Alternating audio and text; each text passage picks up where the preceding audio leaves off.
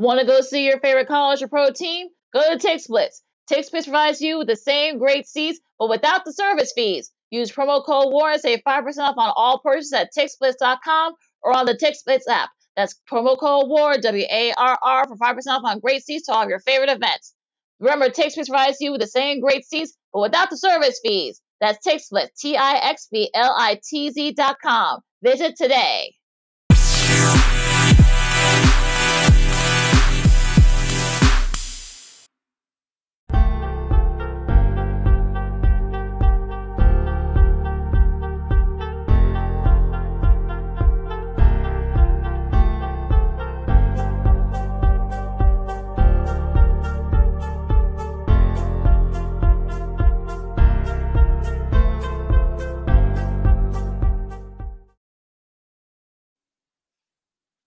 Welcome to another fun-filled Friday edition of Second City Sports, real live and in living color right here on Sports Zone Chicago, along with Miss Lakina McGee, which is she.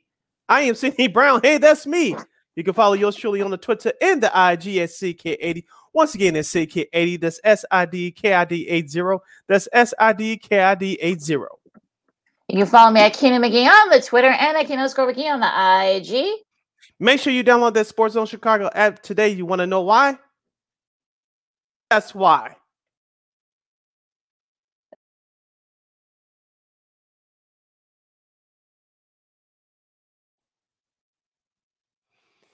Sorry about that. Sorry about the technical difficulties, folks. Make sure you download that Sports Zone Chicago app today. You want to know why? Because we said so, that's why. And also, too, you can catch any of our 5 live shows throughout the week. You can download them and listen to them back at your own leisure if you happen to miss any of our other live shows throughout the week. So make sure you download that Sports Zone Chicago app today. Also, you can follow Sports Zone Chicago on all social media platforms. That's Facebook, Twitter, Instagram, and YouTube at Sports Zone Chicago. Once again, find Sports Zone Chicago on all social media platforms at Facebook, Twitter, Instagram, and YouTube. If you want to catch the audio version of this podcast, Second City Sports, you can do so by subscribing to War on Anchor. And make sure you download the iHeartRadio app as well, because we're available on there as well. We're available on all podcast platforms as well. Just type this in your search engine boxes, WARR on Anchor. And you can follow War Media at WARR Media on Facebook, Twitter, Instagram, and YouTube. Once again, at War Media on Facebook, Twitter, Instagram, and YouTube. And thank you very much in advance for your support. Like, share, subscribe, and tell your friends. And sorry for the technical difficulties, because we're kind of changing some stuff. So sorry about that. But go ahead, Sid. Lakina's a perfect technician around here. We are unapologetically fun, and we have very different opinions. You have any opinions during our topics, during our 2-hour extravaganza we call a Sports Talk Radio Show, you can do so by going to Sports Zone Chicago's Facebook page or Sports Zone Chicago on YouTube. Typing your questions or comments in the comment section. Lakina will get them up on the screen for you. But if you decide to troll and or do something stupid or just interfere, just being plain, as you young folks would say, ignorant, I'm giving Lakina football to give you fools the full bill and beer boot. Bye-bye. I love when she says that. Lakina, let's jump right into it on the Friday edition of Second City Sports.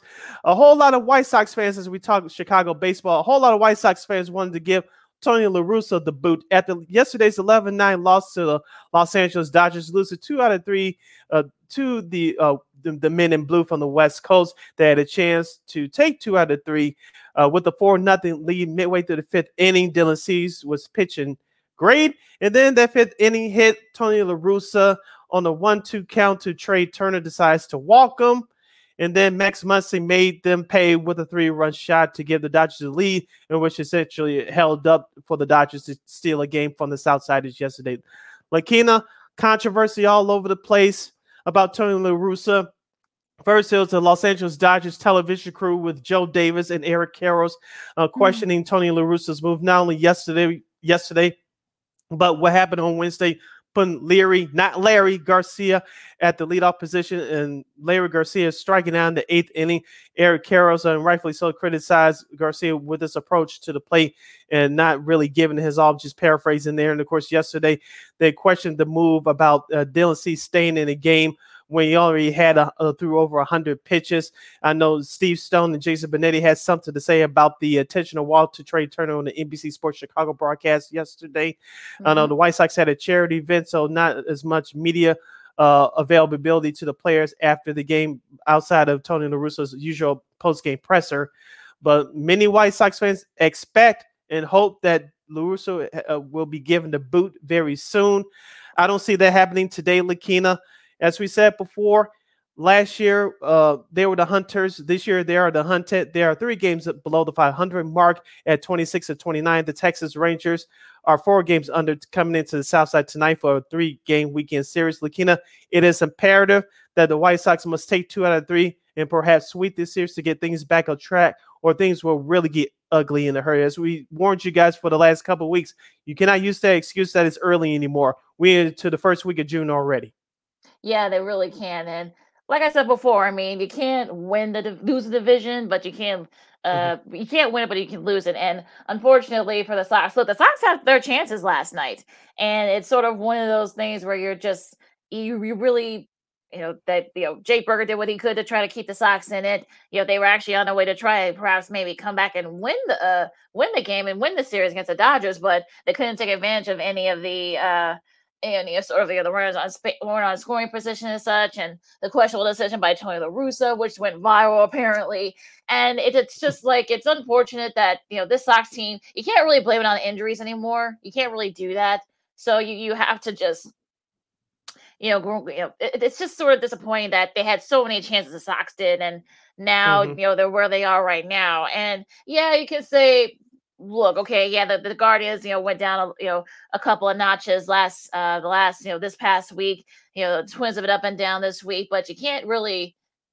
I know that there are a lot of Sox fans on Twitter. I know there a couple of our buddies who are Sox fans. They were being very they can really well with Tony La Russa, but you can blame the injuries. But you only do it to a certain point. I mean, lack of production. The pitch has been sort of up and down. Dylan Cease was good a little bit, but then that 5th inning and everything kind of the wheels started falling off. So it has just been horrible what happened with the White Sox. And you get the Rangers. The Rangers got some decent young players, but I know that there are a lot of Sox fans that want Tony La Russa's head. That's not going to happen. I think people should just get used to that. But it's just, you really don't know what can you say at this point.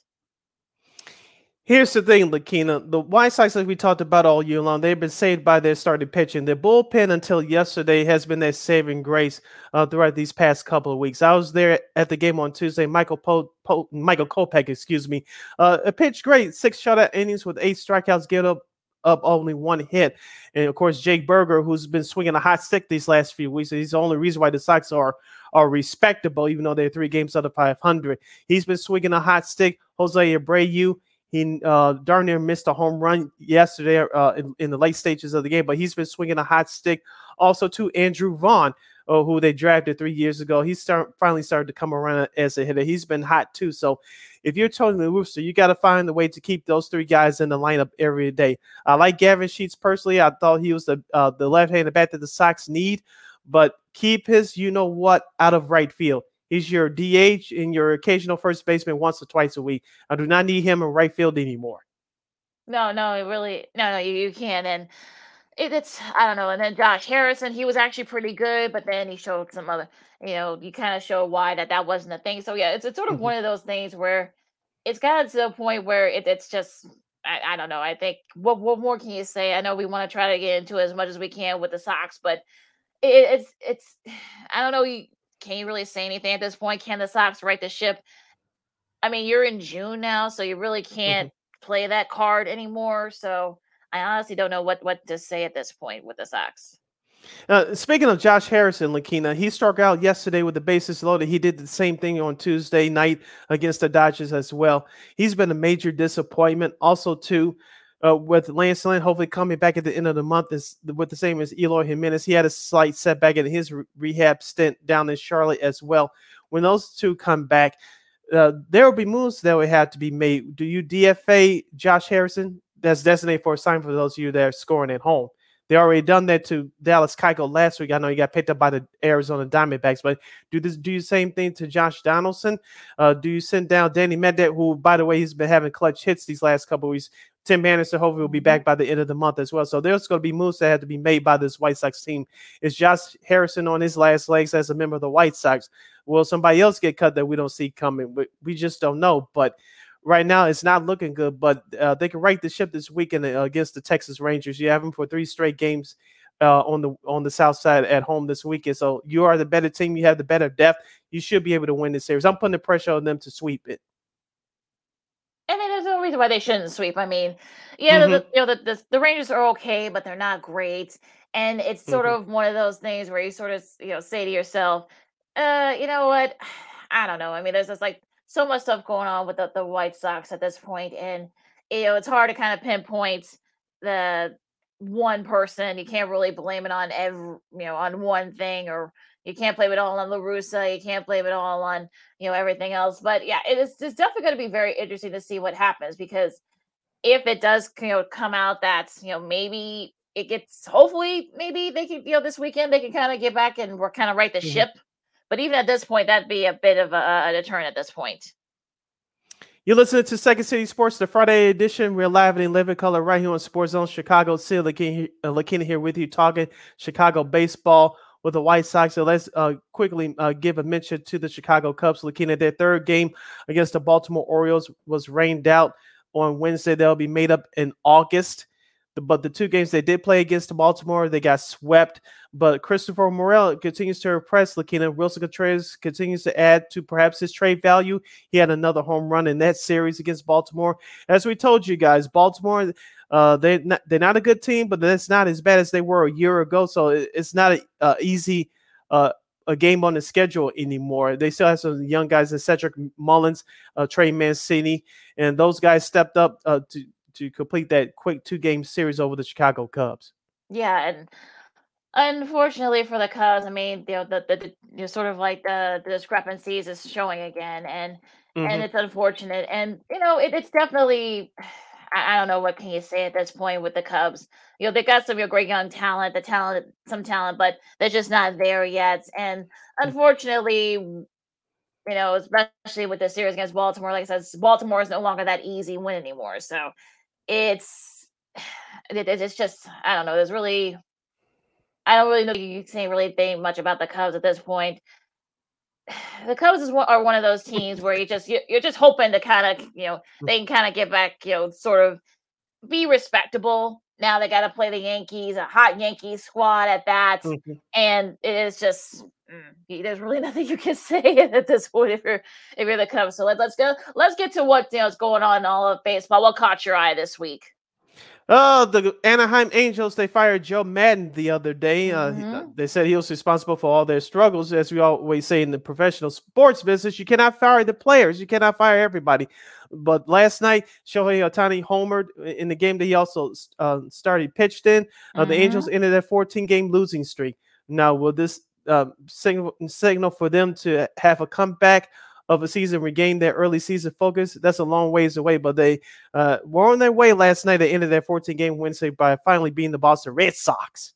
Yeah, I think that should help them a little bit with their confidence there. And again, we'll see. I mean, I feel like Maddon wasn't the issue, but that's just my opinion. But it's definitely kind of one of those things where you're sort of like, okay, so you have nobody, no excuse now. So I don't know what can be done to sort of, get that sense going, but we'll see what happens with the Angels. But look at the Phillies. I mean, look at what the Phillies have. Yeah, that's hard. The Brewers. Yeah, I know. It's sort of weird, and they're now undefeated since Red Thompson took over, who's the first base coach, took over as manager. He's the first, manager to win his first 6 games since Felipe Alou did it back in 2003 with the Giants. So, they're hitting, so they're pitching really well, and it's they've won 7 in a row now, which I mean, I know Joe Girardi, he got fired. I know people were kind of questioning that. So I like, oh wow, but look at the Phillies. I mean, look, Bryce Harper's back. He's being, productive, and I don't know. Like I said, I don't know. Can they make a move to try to catch the match? Well, the problem is now that the Braves have also won 8 in a row. So so that everyone's getting hot down in the AL East, even though Marlins have won 3 in a row. So it's that I don't know if anybody can get close to the Mets in that division, but again, we'll have to wait and see. Also, too, speaking of the New York teams, the Mets had a successful road trip through San Diego and they split against Los Angeles with the Dodgers last weekend. They went through San Diego with no problem as they continue on their West Coast road trip. And their brethren team, the New York Yankees, as we mentioned earlier, they took 2 out of 3 in Minnesota. Gerrit Cole didn't have his best stuff last night, giving up 5 home runs, but the offense backed him up big time, beating the Twins in the 3rd game of the series finale last night.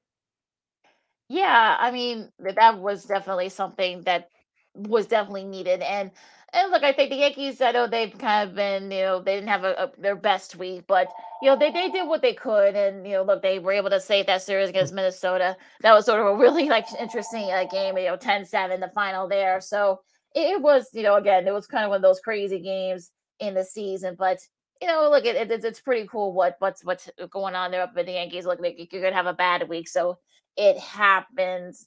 Marcus Semien became the first player to have 7 hits and 3 home runs in a single day. Says Joel Morgan. You got to go all the way back to 1973. I feel like it's sort of one of those rarities. Like it's been almost 40 years, almost 50 years, I should say, since someone has done that. So the fact that he was able to do it, 7 hits and 3, including 3 home runs. I mean, it's rare that someone does that in one game, but 7 hits, and it's sort of he's been one, like I said, he'll and they'll see him this weekend, the White Sox will, so that's gonna be somebody they're gonna have to contend with. He's a talented shortstop for the Rangers, so the Sox are gonna be seeing him a lot this week. So good luck to them. But yeah, that's a pretty cool accomplishment what he did there. Yeah. Also, too, sticking with the AL East, the Tampa Bay Rays swept the St. Louis Cardinals in an important 3-game series there at Tropicana Field at Dump. And also, too, the Toronto Blue Jays, they take 2 out of 3 in Kansas City to get back on track against the Royals. Yeah, that was something that was definitely needed there as well. So it's very interesting that the way they this was set up. So it's that actually was a pretty interesting. It was a pretty interesting week in baseball. I mean, strange happenings, record setting and such. The A's have lost 9 in a row now, so it's just crazy how it is. So. What else is new, right? That's nothing new, right? Yeah. And also, too, the San Francisco Giants, they're trying to get back on track. I know they lost yesterday to the Colorado Rockies. The Rockies actually take 2 out of 3 in that series by the Bay. I'm not going to sit here and say Colorado's back, but the Giants, as we told you guys before the season started, they're not going to have the same year as they did last year, winning over 110 games. It's going to be a battle between them, San Diego, and the Dodgers in the NL West. Yeah. And it's going to be a struggle for them just to grab a wild card spot. Yeah, I think you got so many talented teams at this point. So I'm very interested to see what happens there, because I think it's going to come down to probably his last couple of weeks of the season. Who can avoid injuries? Who can avoid who can be productive? So yeah, they're definitely to the point where, especially this season, especially we're now coming into mid-June now. It's going to be very interesting to see what happens with some of these teams, especially with the trade deadline coming up in a couple of months. So this is going to be where we're going to see what kind of moves they'll be made. Yeah, like we said before, the last couple of weeks we started to see some of the teams separate themselves from other teams, and we'll see what happens as the month of June rolls on. Now, before we head to the bottom of the hour break, and we'll be joined by our good friend Christine Manica for KXRB. We'll give you the rundown as far as the schedule for this upcoming weekend series from around the Diamond and Major League Baseball. Of course, you have the White Sox hosting the Rangers. It starts tonight. The Arizona Diamondbacks will travel to Philadelphia to take on the Phillies. Of course, the Cubs and the Yankees from Yankee Stadium. Remember, tomorrow's game on Fox at 6:15 p.m. will feature the Cubs and the Yankees. Most of the nation will get to see that game. And, of course, the rest of the country will have the San Francisco Giants and the Los Angeles Dodgers for a big weekend series in the NL West for both teams. Of course, the Brewers will travel to our nation's capital to face the Washington Nationals. The Blue Jays will continue their East Coast road trip. They'll go to the Detroit Tigers. We'll have Oakland at Cleveland. Speaking of that series, that'll be the Sunday game on MLB leadoff on Peacock. Oakland at Cleveland. Whoever watches that one, good luck to you on that. We have Pittsburgh at Atlanta starting tonight. Baltimore at Kansas City. Florida at Houston. The Astros, we forgot to mention them, Lakina. They lost 2 out of 3 to Seattle this week. So Seattle's going to try to get back on track, your team. Speaking of if you're a White Sox fan, a big 3-game series for the Minnesota Twins. They'll host the Tampa Bay Rays. That starts tonight. Cincinnati at St. Louis. The New York Mets at the Los Angeles Angels. Let's see, the Angels will start a winning streak there. Colorado at San Diego. And Boston Red Sox at the Seattle Mariners. So that's the series going on for this weekend. And I know, Lakina, before you beat me up, the Apple TV Friday night doubleheader, the games for tonight at 7 o'clock, Tampa Bay and Minnesota. At 8:38 Chicago time, the New York Mets at the Los Angeles Angels of Anaheim. Also, you got the Los Angeles Dodgers against San Francisco. That's going to be the ESPN Plus game at 9:15. And the Fox regional action, you got the Cubs and the Yankees, as well as the Dodgers and the Giants. That's a Fox game of the week. FS1 will have Oakland and Cleveland. So good luck to you guys who will be watching that. And Oakland and Cleveland will get the Peacock treatment as well. So again, you're going to be seeing a lot of them this weekend, folks. And also, real quick, yeah, Boston and Seattle. That's gonna be the ESPN Plus game Sunday afternoon, and you got the Mets and the Angels 6 o'clock. An early start time for those of you out there in Los Angeles for ESPN. That's a Sunday night baseball treatment. We have to break, but when we return, she's joining us early, but we have to have her on the program. It's your girl, Christine, the Queen Manica for KXRB. She'll hop on with us to give her latest in sports commentary, entertainment, and more. We'll have more on the flip side as you're listening to the Friday edition of Second City Sports. We're live and live in color. I'm Sid. That's Lakina. You're listening to Sports Zone Chicago.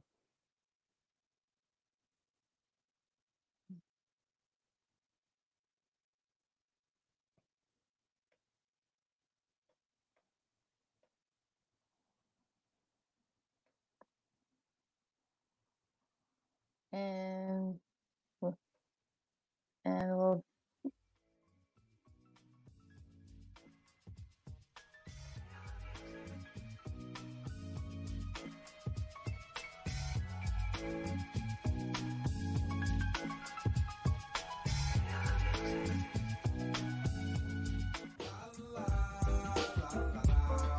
It's a romance sport. What? It's a romance sport. Yeah. It's a romance sport. Yeah, it's a romance sport like that. This one going out.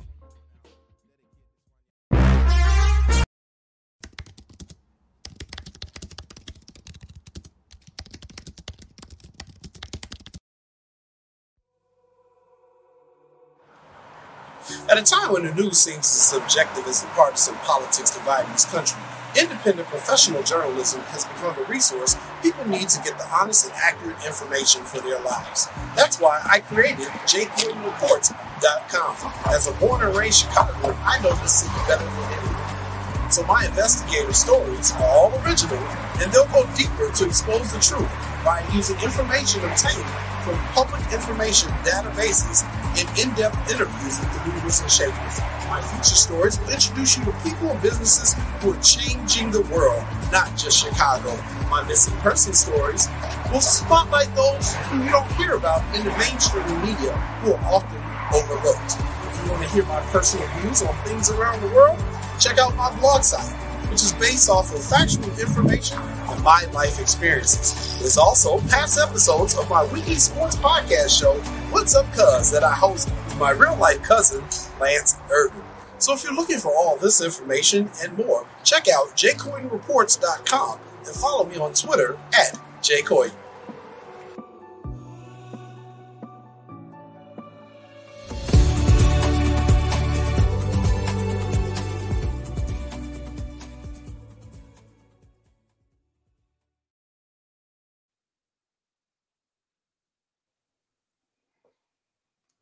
And welcome back to Second City Sports on Sports Zone Chicago, along with Sydney Brown. I'm Lakina McGee. Again, sorry for technical difficulties, folks, because we're just, we're learning about all this stuff as we go. It's just some changes are happening, so it's a little bit crazy. But No worries, though. We're going to catch up with our girl cakes, our bees, Christine Manica. Christine, how are you? How have you been? We haven't seen you in a couple of weeks. What is up? Yay! Yay. Yeah, what is up with you guys? I'm doing pretty well. I'm feeling a lot better than what I was a couple of weeks ago, that's for sure.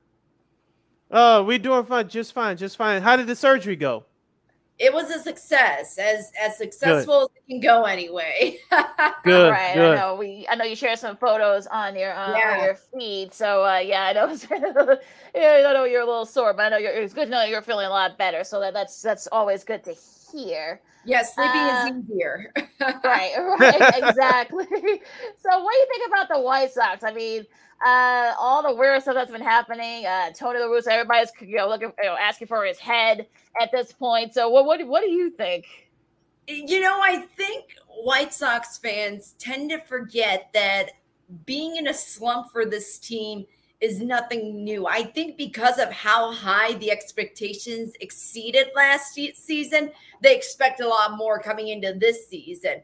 But even back then, when they were doing really well last year, they still had a little bit of a downturn. So is it totally surprising to me that they're kind of experiencing, this downward spiral? No, but does a lot of the outcomes of the games have something to do with Tony La Russa? Absolutely. I don't think you necessarily should have his head. I just think he's made bad decisions as far as coaching goes. Yeah, speaking of Tony La Russa, what did you think about his decision yesterday to walk Trey Turner after a 1-2 count? Of course, Max Muncy made the White Sox pay yesterday, and he had a few choice words to say about Mr. La Russa as he crossed home plate yesterday. Gosh, I think I got more comic relief out of his press conference afterwards answering that question. He's like, this is why baseball exists. It's because you can have those controversial moments. You can have those debates. But at the same time, he hinted, but that's why I'm in this position and you're not, because I know what I'm doing. So he's downplaying basically what his decision was. When he laid it out for everyone and his reasoning didn't make sense, yeah, but should he have had a little bit more confidence in his team? Absolutely. I think that's what it comes down to, too.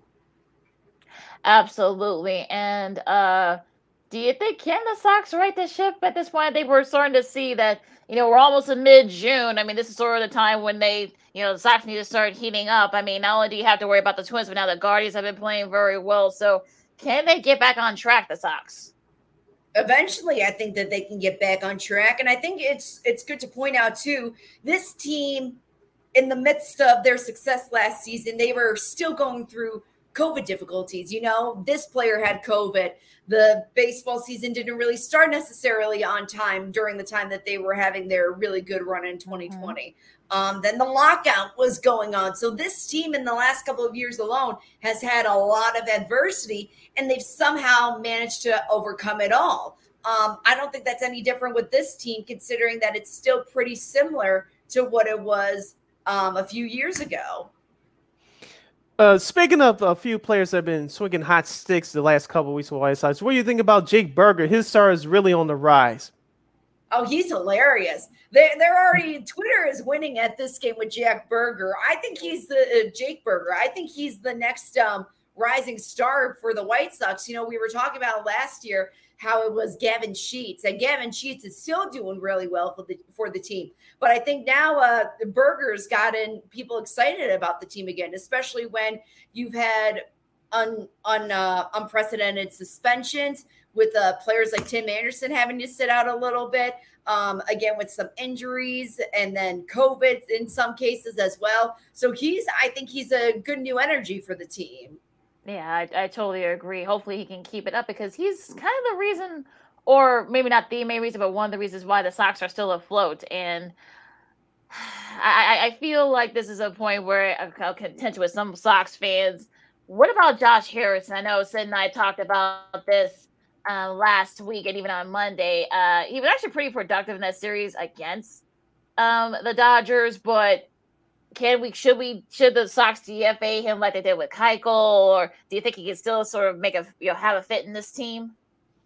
I think he definitely has a fit in his team. And, it's like what you were saying. He's kind of been holding the team together a little bit. And that's the question on everyone's mind, whether he can keep that momentum going and to keep holding this team together. Again, I think with those new players, they're still trying to figure out that chemistry. They're still trying to figure out La Russa's mind, so to speak, and what his ways of thinking are. So I believe that he could also be a key player down the road for the team.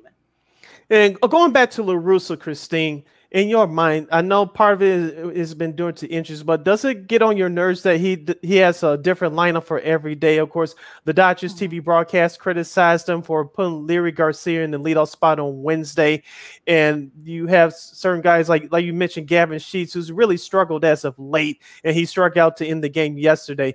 As I said, he belongs as a DH and occasional first baseman, but don't put him in right field anymore. Adam Engel, that position is his to stay. AJ Pollock has been swinging a hot stick as well. He had a big RBI yesterday. But does it bother you, barring injuries, that La Russa continues to send out an inconsistent lineup every day? Every day is not a Sunday lineup. No, it's not. I'm actually pulling up a message that my grandfather sent me not too long ago. It's Tony La Russa's record when he was the manager in '83. First 20 games, 8-12. First 25 games, 12-13. First 50 games, 12-27. Final record, 99-63. Final standing, they were in first place last year. And what's happened so far since then? 2022 now. It's the exact same record, pretty much. We don't know what the final standing is yet, but at that point, a couple of days ago on Wednesday, actually, he had the exact same record than what he did in '83. So I don't know if he's using tactics from the 80s or if he's still in that old mindset of this is how it was done back then when I was playing baseball. So I'm going to bring the game back to where it was then. It is frustrating. It doesn't help the players with the inconsistency either of thinking, am I going to play today? Am I not going to play today? Should I be ready for some action or should I just be ready to get some action on the bench?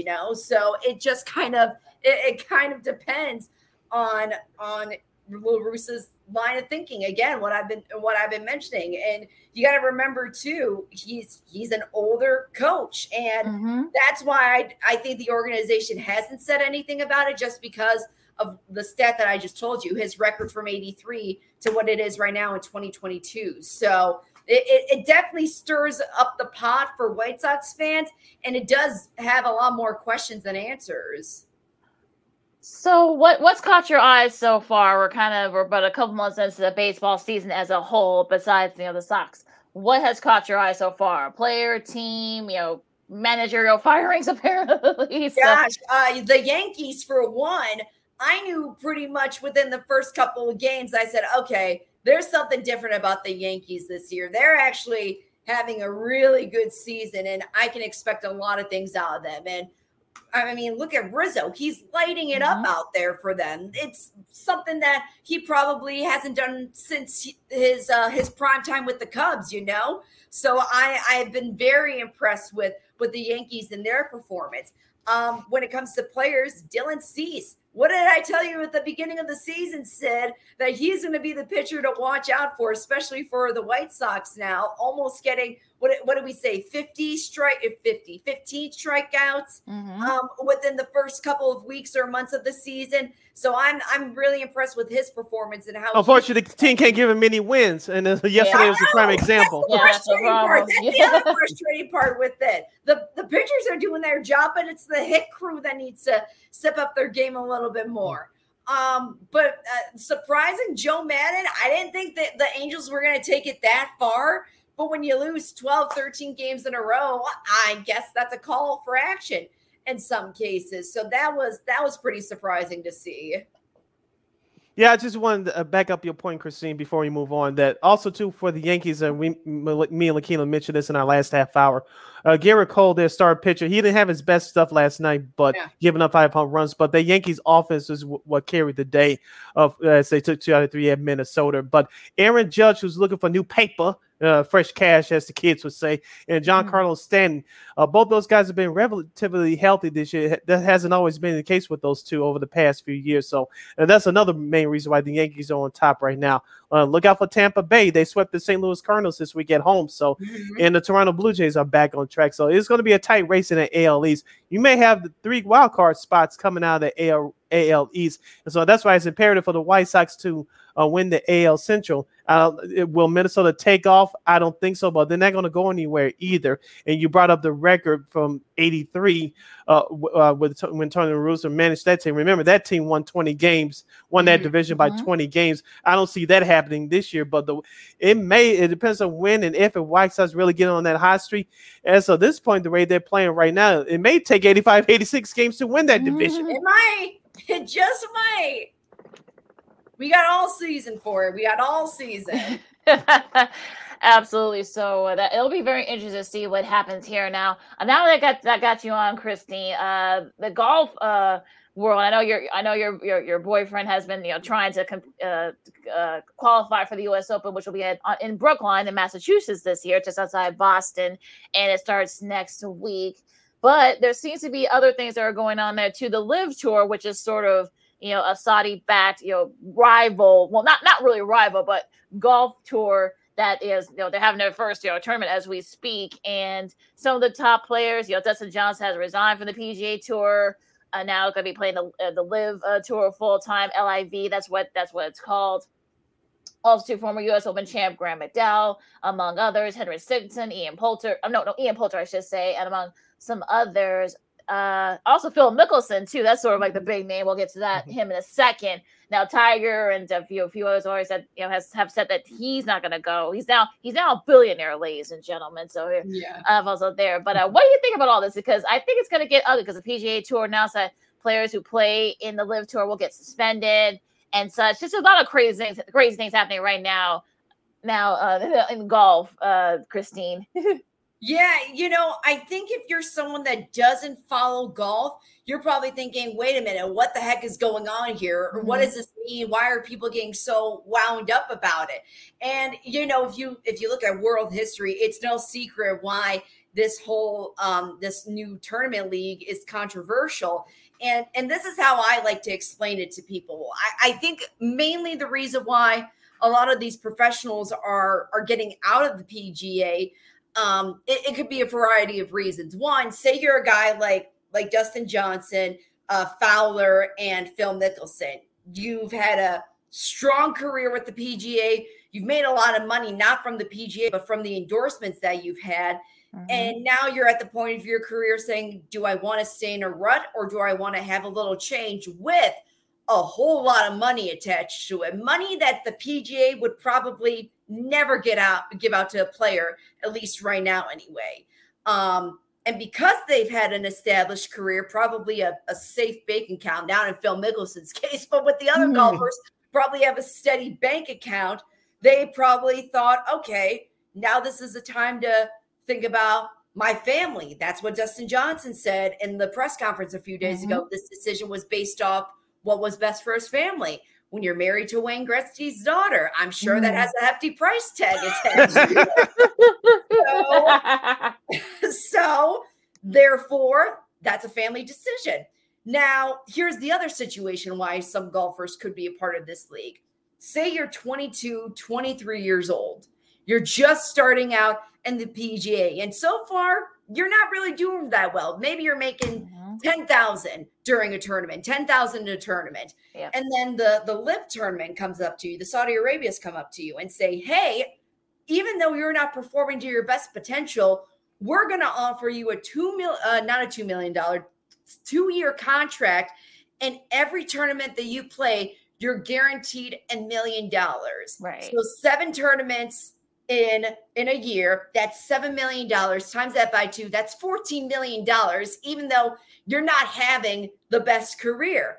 That's a whole lot of money for someone that really isn't performing to their potential. So that is the decision that those players are making, saying, okay, I'm going to get established. I'm going to make some money. But here's the question that comes after that. Say your 2-year contract is up and they don't re-sign you. Well, now you come over to the PGA And that begs the question, is the PGA going to be willing to take you on? Are they going to suspend you, even though at that point you're 25, 26 years old? So again, it depends on the situation and where you want your career to go. If you want to stay with the PGA and if you want to play with some of the best golfers in the world, you're going to reject whatever the LIV League is offering you. But if you only want to do this for a period of time and have a comfortable living with a potential future, whether it's still in professional golf in some way or you just want to have a normal life, then sign up for the LIV tournament. It's a very touch and go subject. I know with the players yesterday in the Canada Open, you have vocal guys like Rory McIlroy and Justin Thomas that said, I don't disrespect the guys who are doing this LIV tournament. They're making the decision whatever best for them and their family. And then you got someone like Scotty Scheffler, great guy, but he's like, look, I'm just here to play golf. I don't really care what's going on over there. I'm just here to play with some of the best golfers in the world. So it's a very, I was talking with my boyfriend, because at first I was even confused about the whole thing. Cause I'm like, wait a minute, why? Like, what is actually going on here? And I brought up a very interesting point to him too. Notice back in January, when Phil Mickelson came out with this league and his backing of it, so many people in the media and sports media, fans, gave him so much backlash for what he was saying. It basically was the top story for a while. Then all of a sudden, a few weeks ago, you hear Dustin Johnson come out with his support, and nobody seems to really say anything about it to him.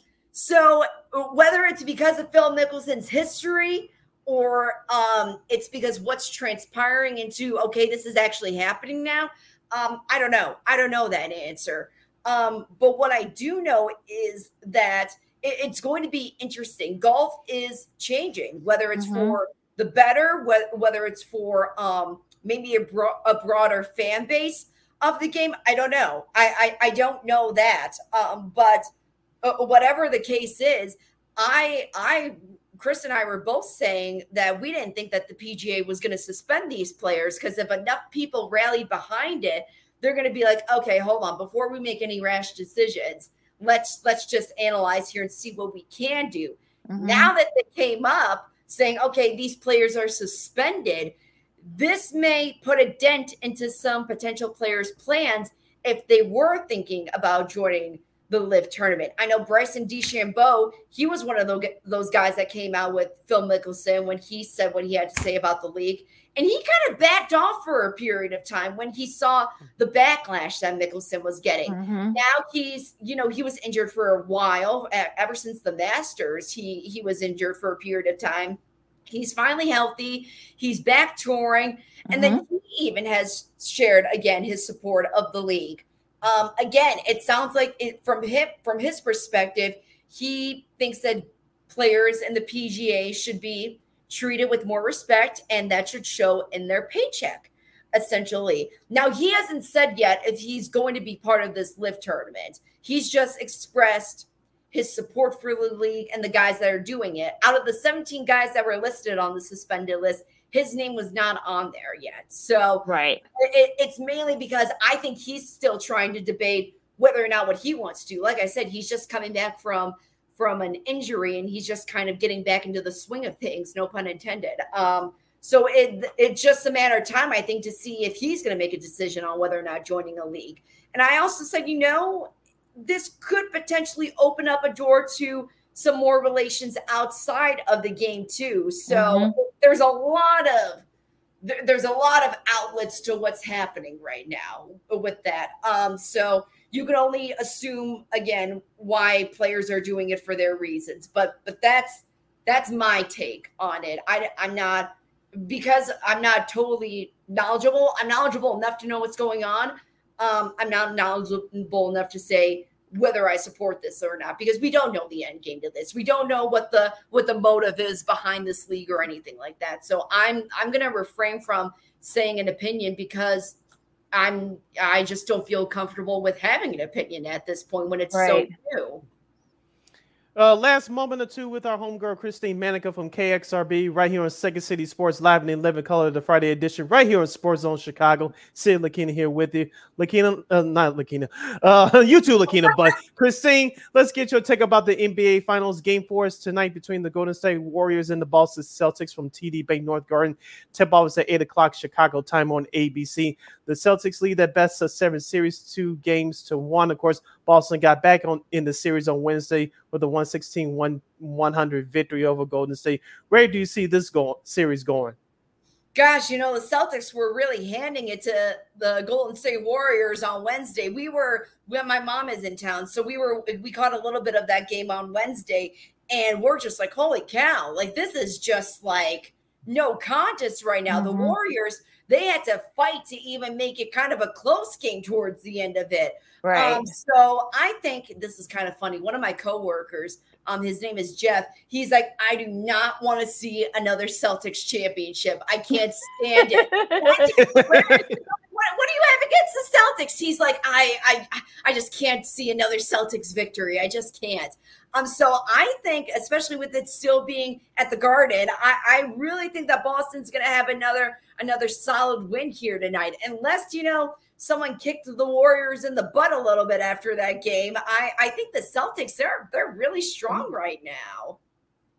Going to be very interesting, though, because I feel like it's going to be one of those sort of cases where who's going to get the hot hand, whether it's shooting and such. So just crazy. But apparently, we'll switch gears and talk some NFL. Apparently, and we'll talk more about this later after our interview with Schwartz, but apparently the Rams, salary cap, what's that? They signed both their top players, Aaron Donald picks.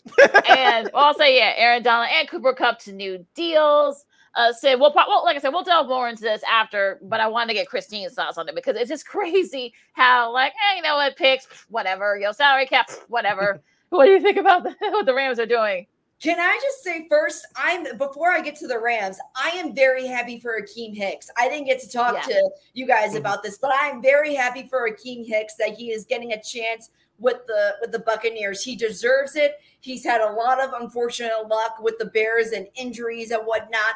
I still think that he's a strong player. So kudos to him for securing that deal with the Buccaneers. I expect him to be a very strong asset for that line and for Tom Brady. So congrats to Akeem Hicks. That's an awesome opportunity for him. When it comes to, Donald and Cooper Kupp, it was actually kind of like, wait a minute, they didn't sign him on already. You got the triple crown in Kupp, and then you have Donald, who's just good. But then again, he was kind of on the fence, one of those players that was on the fence about retiring. So I honestly was shocked when I heard, oh yeah, they just signed him. What do you mean you just signed him? I was kind of taken back by it. All right, Christine, before we let you go, what is the broadcasting venue that you're doing right now? I know you had to join us a little bit earlier today, but we wanted to say congratulations on that. For those folks that don't know, tell us about it. It is a new semi-pro amateur women's soccer league. It's the WPSL League, Women's Professional Soccer League. And it's the first women's team here in Sioux Falls. So they just had their first inaugural home game last week. They won, 2 minutes left. It was going to be a draw. And then I believe it was a Wetterstrom on our team that got that goal at the last minute to beat Mankato, excuse me. So that was pretty exciting and stuff. But yeah, I'm the game announcer for them. And, I should have told you this, guys, earlier, but the game was actually postponed tonight because of COVID cases on the opposing team. They have too many COVID cases going around. So that game is actually rescheduled. I'm assuming it's going to be within the next week or so. But yeah, okay. I got that news last night about it. I was kind of bummed about it. But at the same time, it's another chance for them to work on whatever else they need to work on when it comes to their offense and finding a better rhythm with their team. It's a brand new team. These girls have only played with each other for, I want to say, 2 going on 3 weeks now collectively as a full team. So it's all about finding that rhythm, finding what works and what doesn't. And their coach, his name is Dale Weiler. He is a former professional soccer player himself. He played up in Minnesota for a period of time. And a long time ago, a couple of years ago, he was saying how he's wanted to bring a women's team to Sioux Falls. He's wanted to have that opportunity to coach them. And these 2 women, Emily Thomas and Melissa Nelson, they said last year, why not do it now? Well, let's do it. We both have daughters in soccer. Let's bring this program to fruition. And so far it's been a great success. We had over 600 fans at the game last week. So it just shows the need and the want for this organization and for this support for the team. So that was very awesome to see, and it's great to be a part of it. All right. So, well, look, I wish you had told us. Maybe you could hang out with us for the rest of the show. If you want me to hang out with you for a little bit, I can. I feel horrible. And then my partner, he's gone on vacation this week at work, so I've been holding down the fort. It's been a week. Let me tell you, it's been a week coming off surgery. It's high gear. Sid? Yeah, so let's bring Christine back at the bottom of the hour after our interview with Chuck Swirsky, who's coming up next right here on Second City Sports on Sports Zone Chicago. Christine, you said we just have a little bit more to discuss with you, and we'll have some fun as usual. So thank you for joining us early. We'll bring it back within the next half hour. How about that? That sounds good, guys. Thanks. All right. See you in a bit. All right. So we're gonna gear up for our interview with the man himself. Bulls radio announcer Chuck Swirsky. We're going to talk his career. Of course, we'll talk some NBA Finals and all the crazy rumors that are happening with the Bulls so far in the off season. Sydney Brown, Lakina McGee, Second City Sports on Sports Zone Chicago, and we'll talk to you guys in a bit.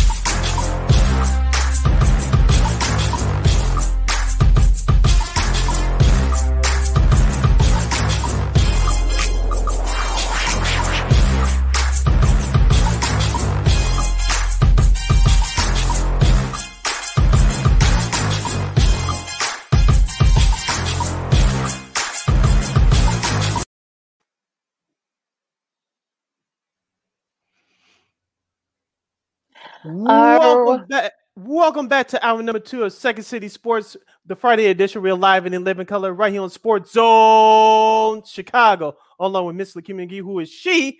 I am Sydney Brown. Hey, that's me. You can follow yours truly on the Twitter and the IG at SidKid80. Once again, that's SidKid80. That's SIDKID80. That's SIDKID80. You can follow me at Keenan McGee on the Twitter and at Keenan_McGee on the IG. I guess what's the update on Swersk? Yeah, he's going to join us in a couple of minutes here. So Chuck Swirsky, the Bulls radio voice for 670 The Score, he does a great job with Bill Winnington. He's going to hop on with us in the next few minutes. But before then, we have less than an hour left of this extravaganza we call it Sports Talk Radio Show. If you have any questions or comments during our last hour of the show, you can go to Sports Zone Chicago's Facebook page and on Sports Zone Chicago on YouTube. Type in questions or comments in the comments section.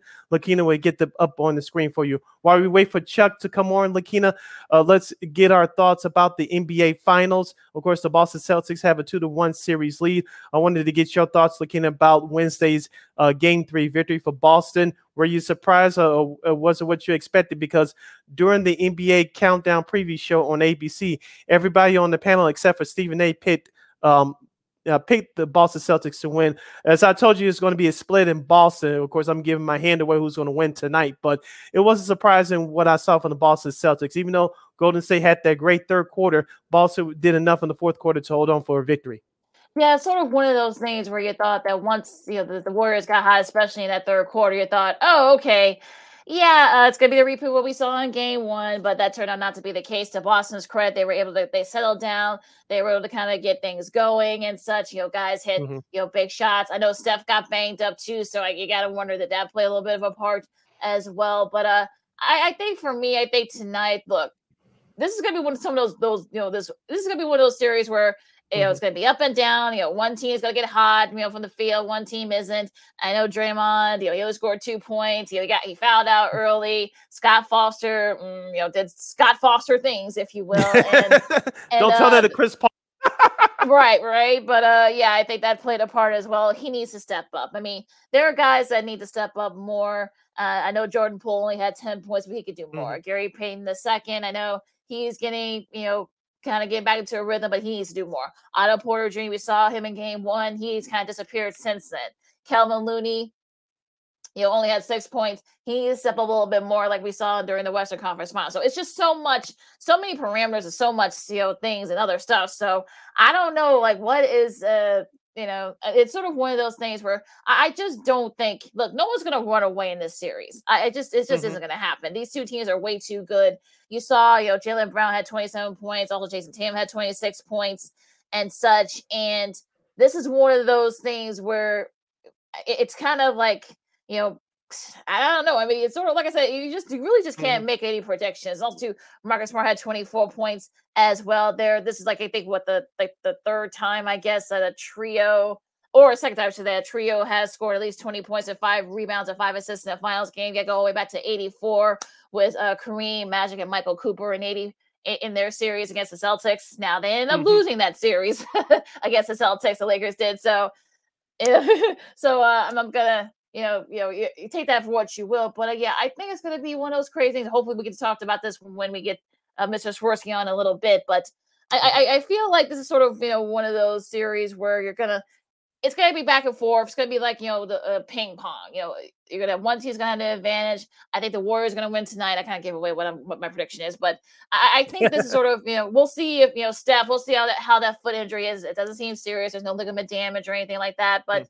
I'm hoping that he can be 100% because I think Clay is still trying to get into a rhythm again and such. Draymond's got stuff up. He even said he played like crap. I won't say the other word that he used in front of his people. Were going all out of been out of shape when he talked about it in front of his son DJ. But I'm sure he's probably heard that. But it's not a big deal, folks. But so we'll see what happens tonight. But I think this is going to be one of those series where, like I said, it's really going to depend on who can have the advantages and such, because look, I know people are already making one prediction over the other, but I think you can't really make any predictions at this point.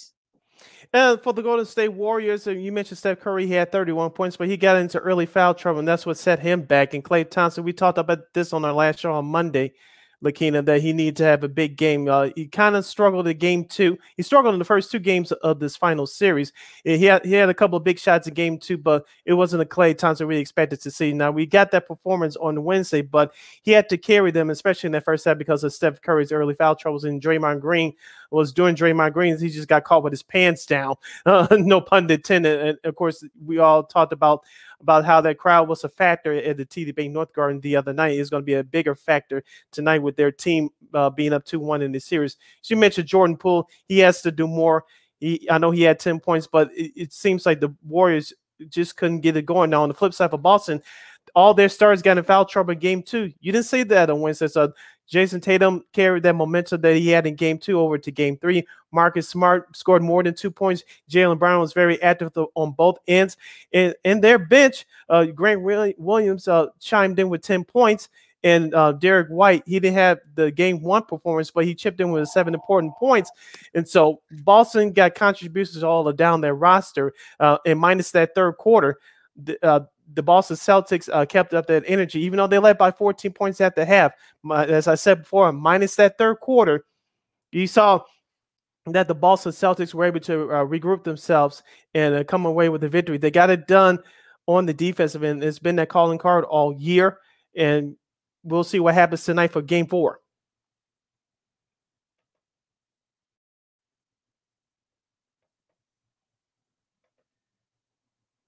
It helps remind me myself. Yeah, it's really going to depend on who can, like I said, who can hit their shots, who can step up more on defense. So look, there's going to be like I said, I don't think the Celtics are going to run away with this. I just don't think you see it happening. It's going to be one of those instances where I feel like this is going to be like, you know what? Look, we'll see if more of those guys can step up. I think all the role players that's going to really be the key. We said it before, and it's going to be the case for the rest of the series.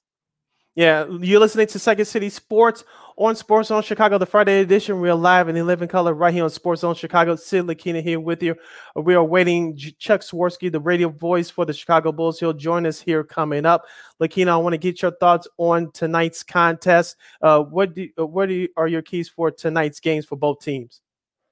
Like I said, I think Draymond has to step up. And I like I said before, I think he needs. I know he said that he's going to step up, but let's see if he can. We'll see if Klay can kind of be the resemblance of the Klay that we saw. We saw him have 25 points, I should say. We'll see how Steph is. We know he's not 100%. And look at all the role players. Jordan Poole, Gary Payton II, Otto Porter Jr., Iggy. I mean, all those guys need to step up, for the Warriors, because that core with Draymond and Steph and Klay, I mean, they're all a little banged up, and they need to step up. And as far as the Celtics are concerned, we'll see if Brown and Tatum and Smart can score 20 points. But they need more contributions from the guys off the bench. Grant Williams needs to step up. Robert Williams needs to step up. Al Horford, he had 11 points. But we'll see the Al Porter, fountain of youth tonight, and some of the other role players and the bench players for Boston need to step up. So it's really going to depend on who steps up. And we've been saying it through all series long, and I think we've seen it so far with some of the other ones, but it's going to be interesting. Yeah, for me, quickly, the key for tonight's game for Boston continue to bring that intensities, especially on the defensive end, and that's how they got most of their buckets thus far. Yes, they had hot shooting in game 1, but to create their offense, it goes through their defense. And for the Warriors, they have to rebound and get back to playing their team defense that they've been known for all year long.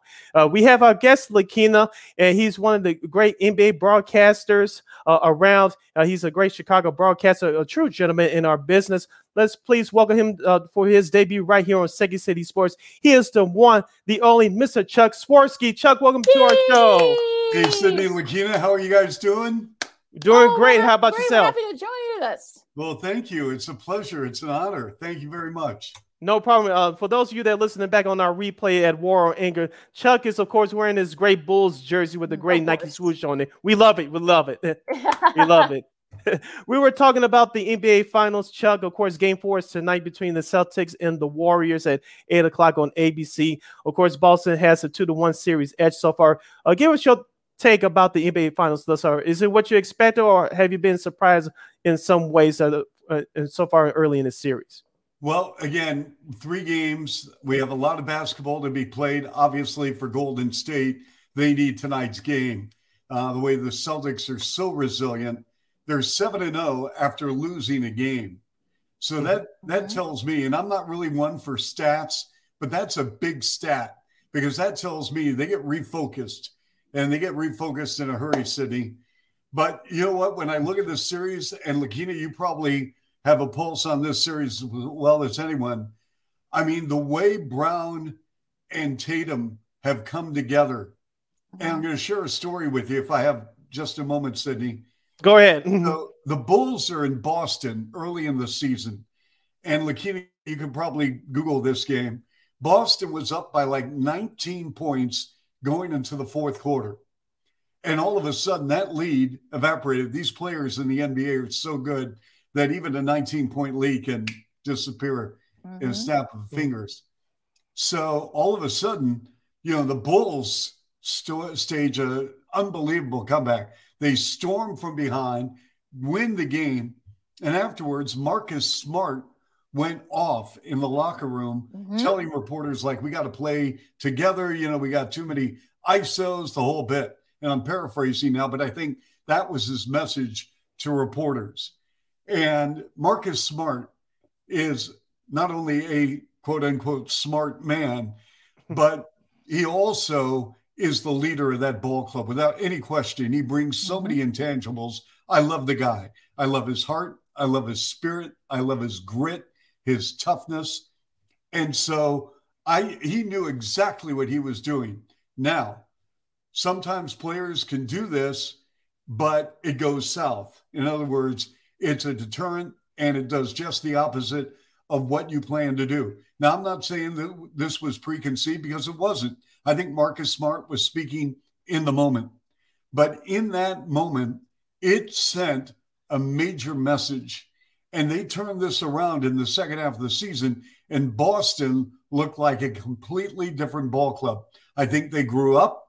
I think the maturation of Robert Williams, the acquisition of Derek White, the coaching of Emeka Udoka really has come into play here, because it's been seamless as an assistant to a head coach.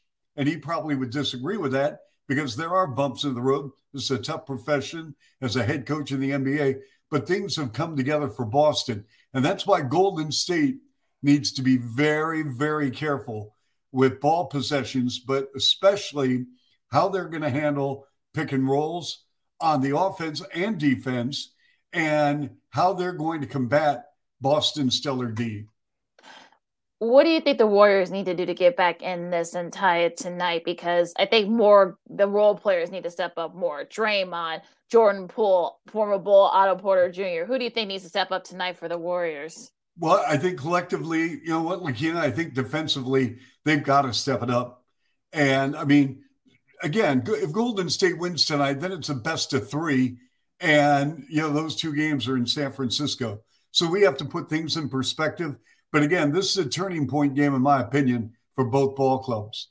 And when I look at Golden State, Draymond is an interesting guy because I do think, he's surrounded by great players, and he has elevated himself from a defensive standpoint to a team guy that he has probably put himself in discussion one day when his career is over for the Hall of Fame.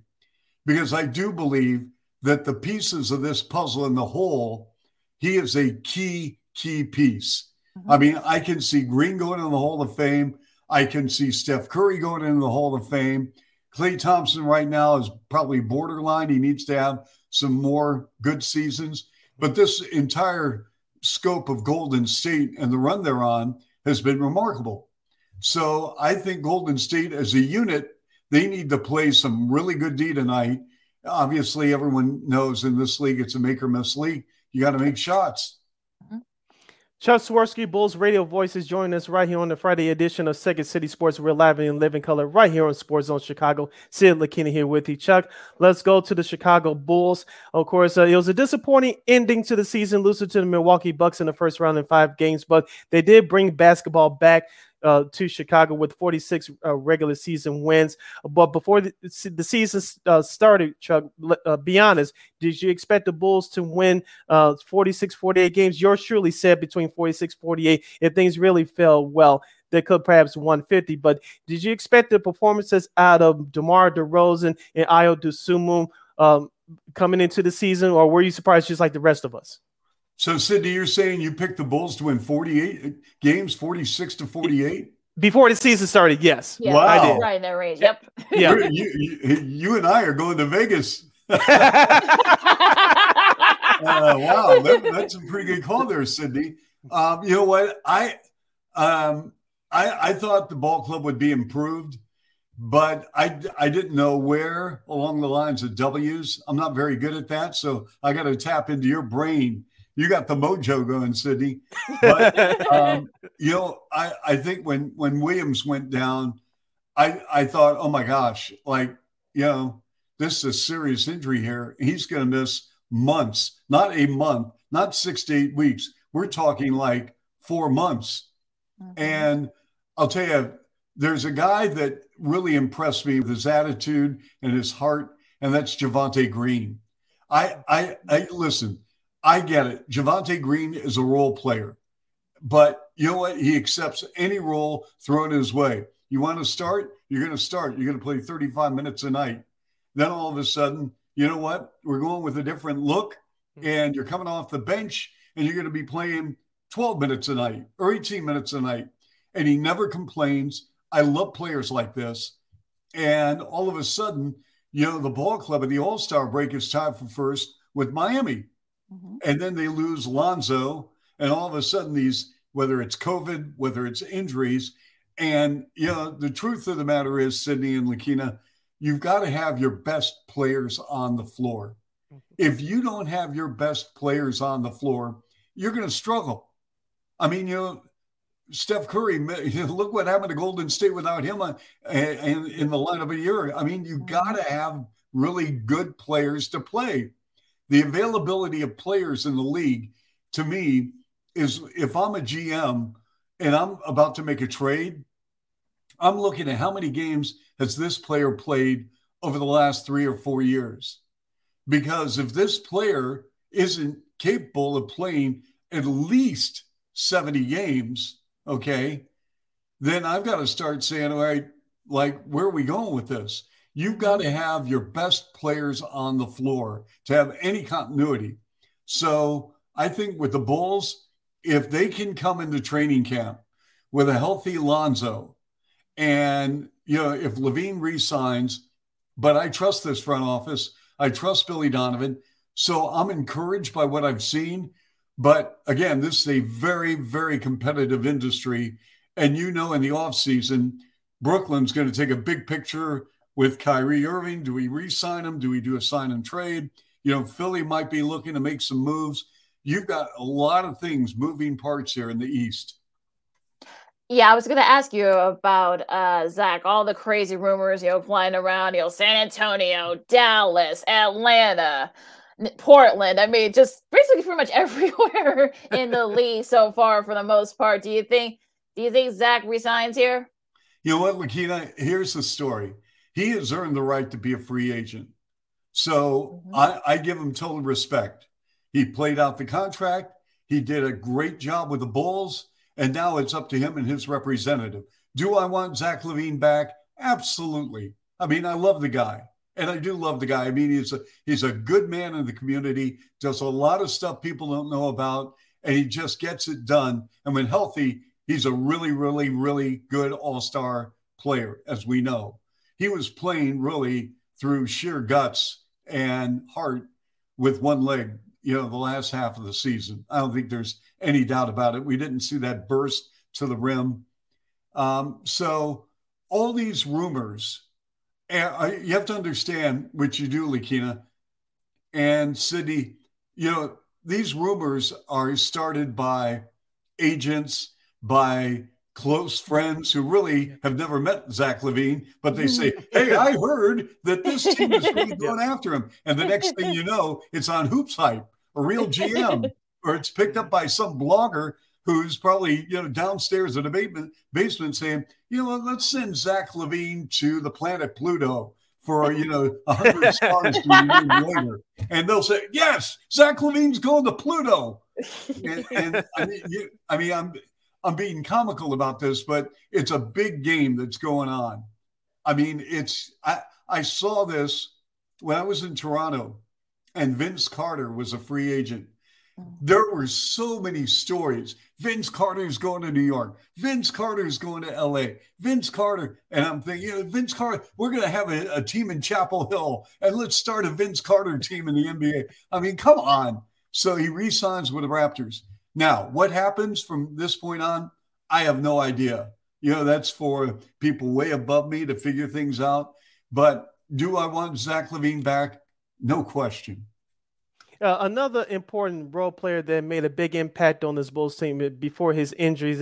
He tried in the playoffs, but he was still injured again. That was Alex Caruso. I remember watching him with the Lakers over the past couple of years, and we told people that his energy, especially from the defensive end, the Lakers really missed a lot this year, but Alex Caruso was one of them.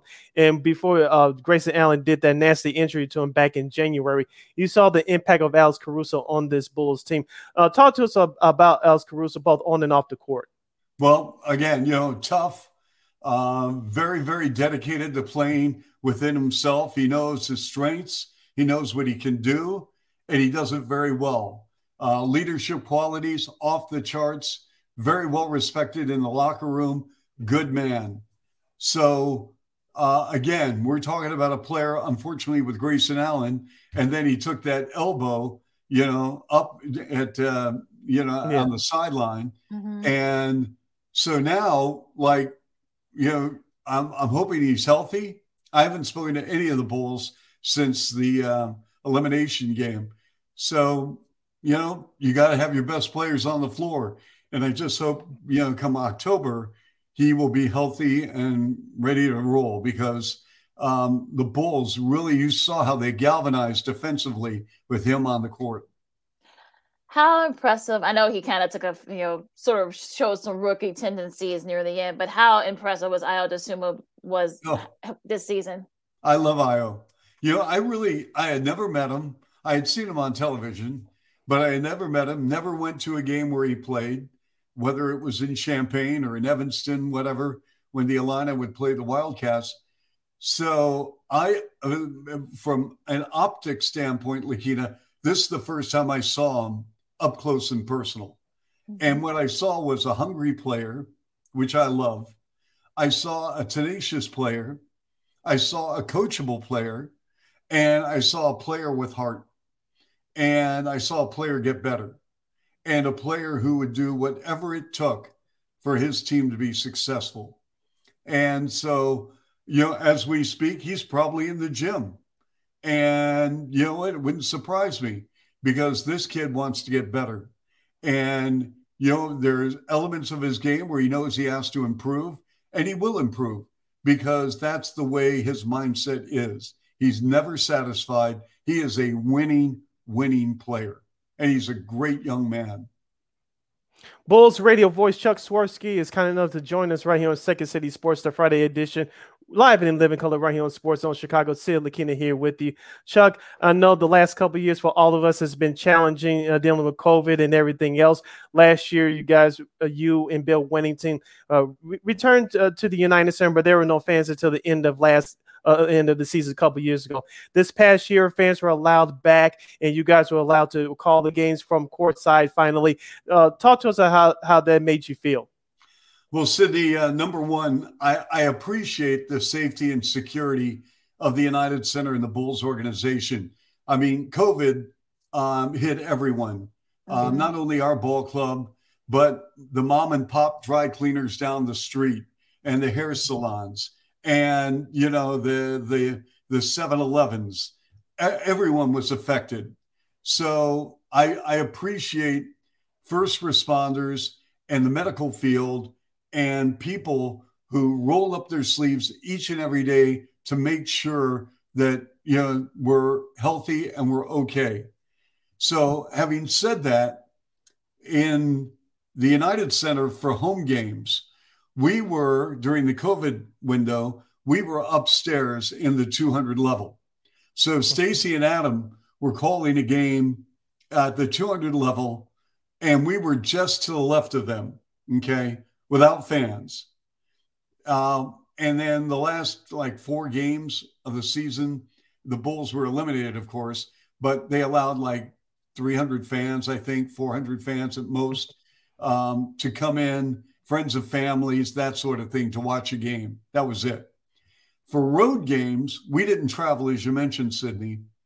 So the United Center and the Bulls put us in the basement of the Bulls concourse area, where we were probably, I would have to say, maybe 100 to 150 yards away from the locker room. So we were in this room, and our engineer, Rich Wyatt of 670 The Score, put together a phenomenal studio. Big screen TVs. He'd bring his own TVs from home just to, give us another monitor, so to speak. And we would take the NBA feed, the raw feed, and we would call the game off a monitor. And just like you're talking to me right now, and I'm talking to you off my computer screen, this was an enlarged screen. So, and which was great considering everything. The problem was, for road games, let's say the Bulls are in Oklahoma City, just to name a team. Well, we got the Oklahoma City video feed. So, of course, they're going to lock in on the Thunder. If there's a discussion with the coach and the players, or if something happened, they're going to zero in on Oklahoma City. So if something happened where there was a technical foul on one of the Bulls, or somebody got nicked up, or there was a discussion during a timeout, we had no idea, none. And we were going off then my little laptop that was connected to an NBA secured media site, where they would have like play-by-play and fouls and points. And so if someone did receive a technical foul, it would pop up on the screen. Now, it may take a minute or two, but it would eventually get there. So we had to face all these challenges. But in the big picture, Sydney, it's pale in comparison to what other people went through in COVID. So I want to make sure that we put things in perspective here, that, it was not a life and death situation. We're calling a basketball game off a screen. That was it. A lot of people have much more important things going on in their world than whether or not you find out that Billy Donovan picked up a technical foul in the third quarter, to put things in perspective. Absolutely. And Chuck, I know you're a big Bears fan as well. I wanted to talk a little bit about that. Of course, Matt Eberflus takes over as head coach. And of course, Ryan Poles is GM. Justin Fields are doing like a lot of team bonding. They were at the Cubs. They were at Wrigley Field, I believe, earlier this week. So what's your perspective on the Bears, this year as we go into this sort of rebuilding stage? Yeah, well, you know what, Lakina, I thought it was great.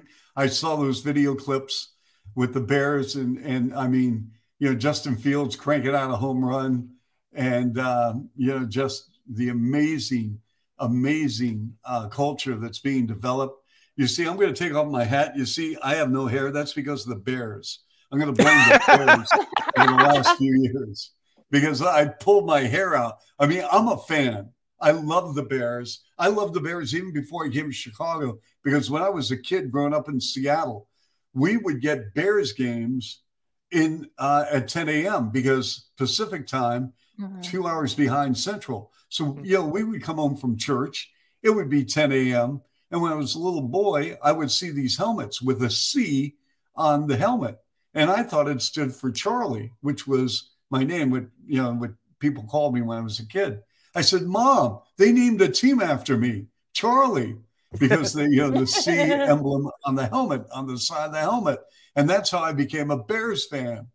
And then reality set in. My mom said, no, that's for the city of Chicago. That's a city in the Midwest.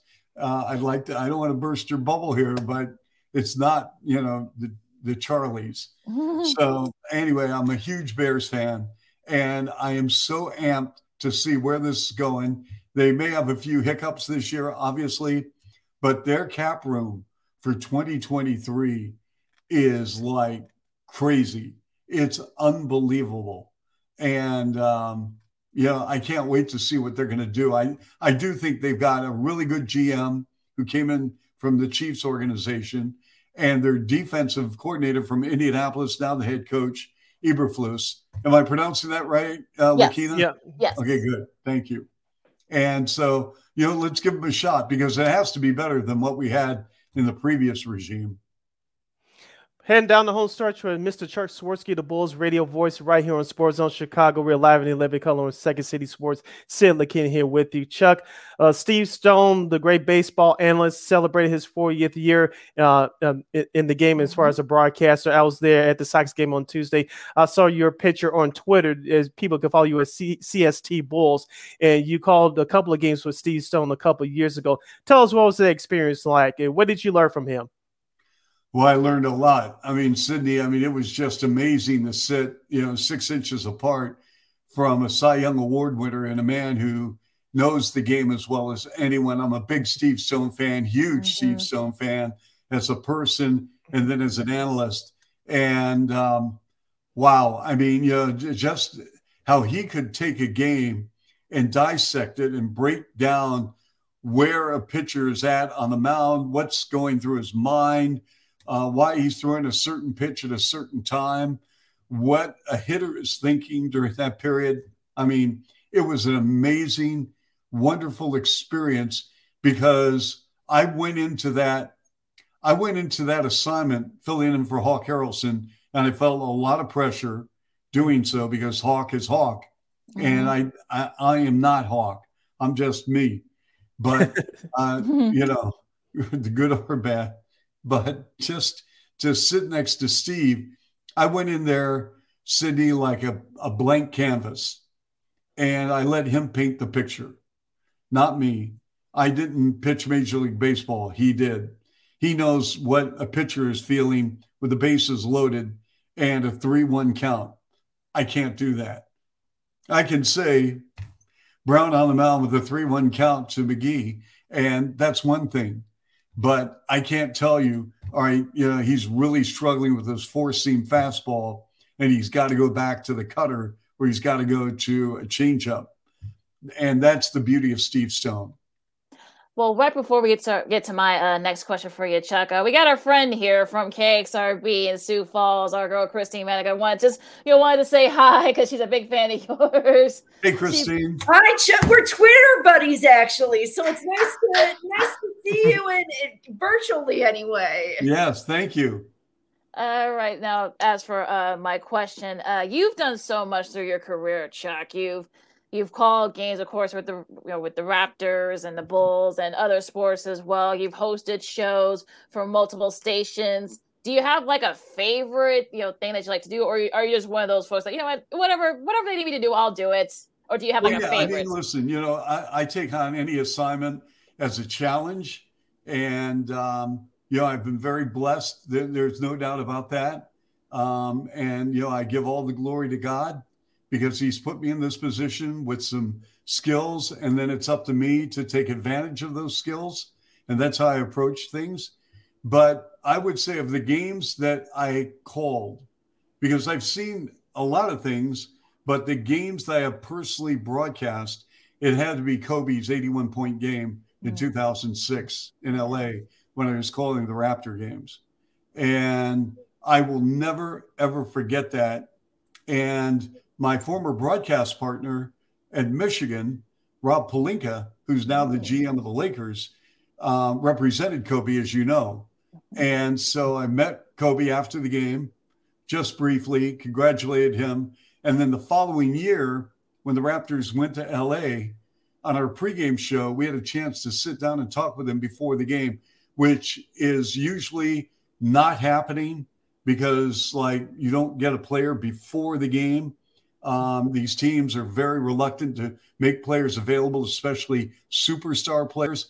But because of my association with Rob, and that started like an opportunity that when I saw Kobe, when he played the Raptors or played the Bulls, I would run into him for just a couple of minutes.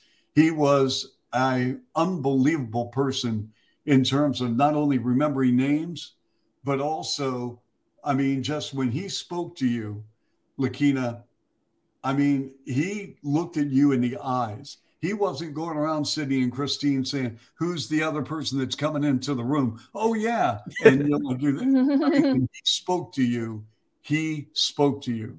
And he felt that you were like the biggest person in the room.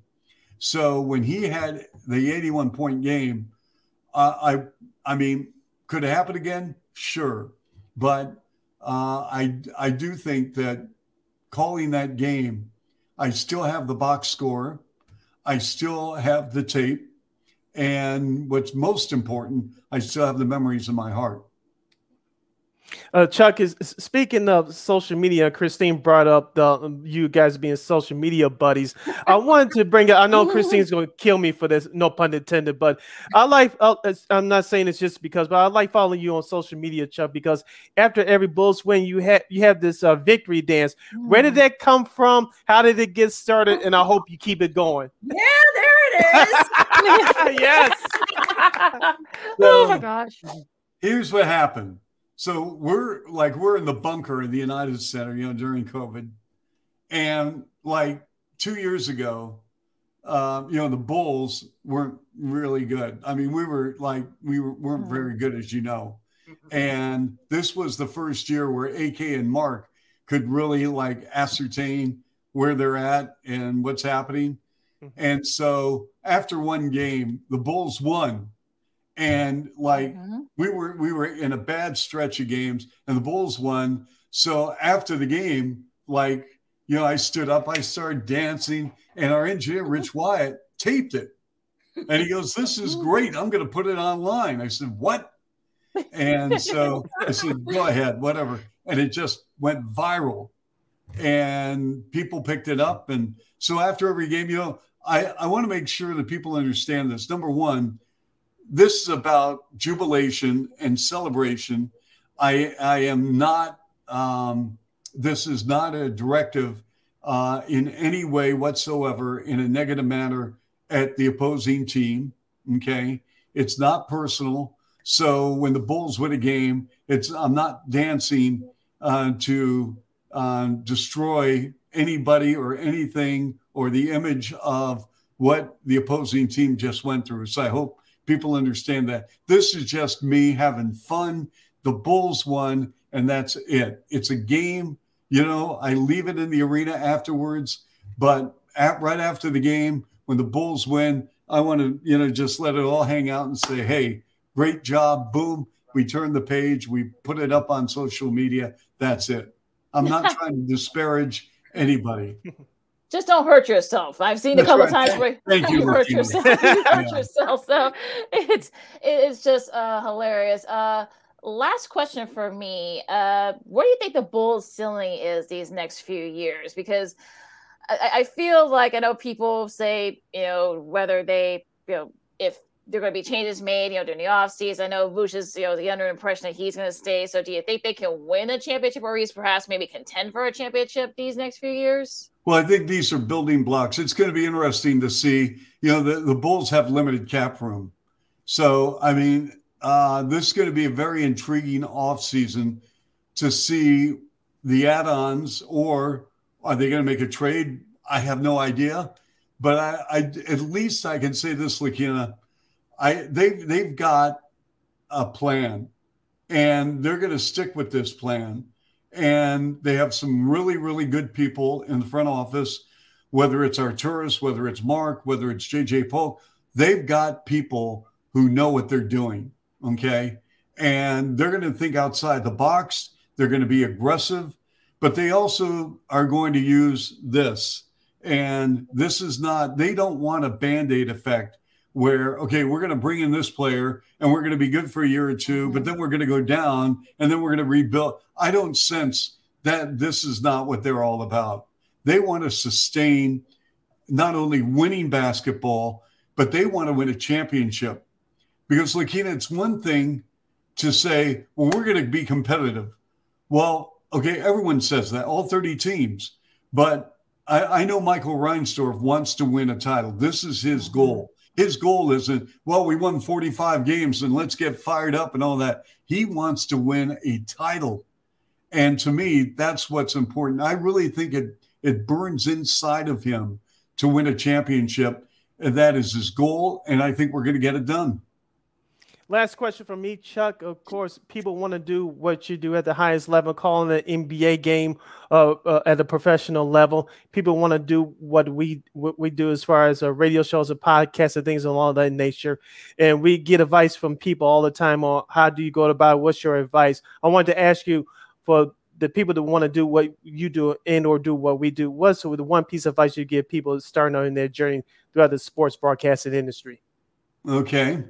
That's a good question. So Sydney, Lakina, and Christine, here's what I'm going to offer everyone. Be you. Just be you.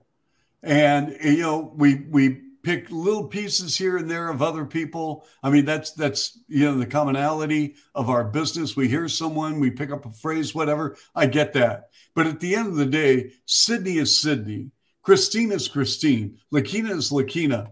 And you have a personality. You have your identity. And your identity is not in another person. Your identity is yourself. And you need to feel comfortable within the framework of who you are with your mind, body, and soul. So when you go out and decide to sign up for this beautiful business, a challenging one, but a beautiful business of communication or behind the scenes, the truth of the matter is that we are all created uniquely, and take advantage of your gifts. Your gift could be a play-by-play. Your gift could be somebody that is a writer. Your gift could be somebody that's handling the technical aspects of a show or putting a show together, or you know, having an opportunity to do talk shows. Whatever the case may be, take your skills and polish them. Polish the gifts that you've been given. Work on the things and the challenges that are presented in front of you. And never, ever take anything for granted. I'm going to leave you with a quote. And if there's one thing that I took from this was, and I remind myself constantly every day of this quote. So I'm at a blues club in Columbus, Ohio, and I'm in my early 20s. And I'm sitting with some friends of mine, and one of the guys at the table knew the blues singer. The first set ends, okay? The singer comes over at the end of the first set for about a 10, 15-minute intermission, walks to the table, sits down, looking at us, and he introduced himself. I introduced myself. I was doing sports in Columbus, Ohio at the time. And he said, Chuck, let me give you some advice. I said, what's that? He said, you better take care of your homework, because if you don't, somebody will. And there was silence. And I said, I'm sorry. And he goes, I'm going to tell you one more time. You better take care of your homework, because if you don't, somebody will. Mm-hmm. That resonated in my brain. And that was decades ago.